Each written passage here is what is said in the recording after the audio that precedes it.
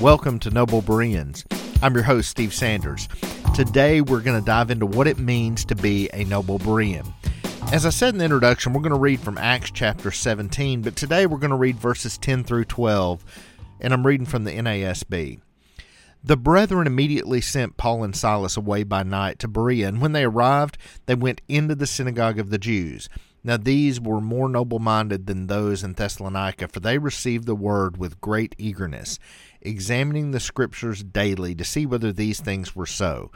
Therefore many of them believed, along with a number of prominent Greek women and men.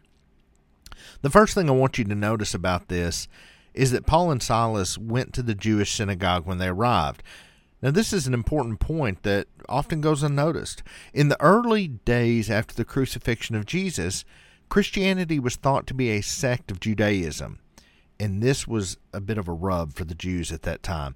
The Jewish religious leaders did not typically see it this way. They saw Christianity as a threat that might unseat them from power. While this was true for many Jews, it wasn't true for those at Berea, many of whom ultimately believed in the Lord Jesus. Now, there's an important lesson in this introduction to the Bereans.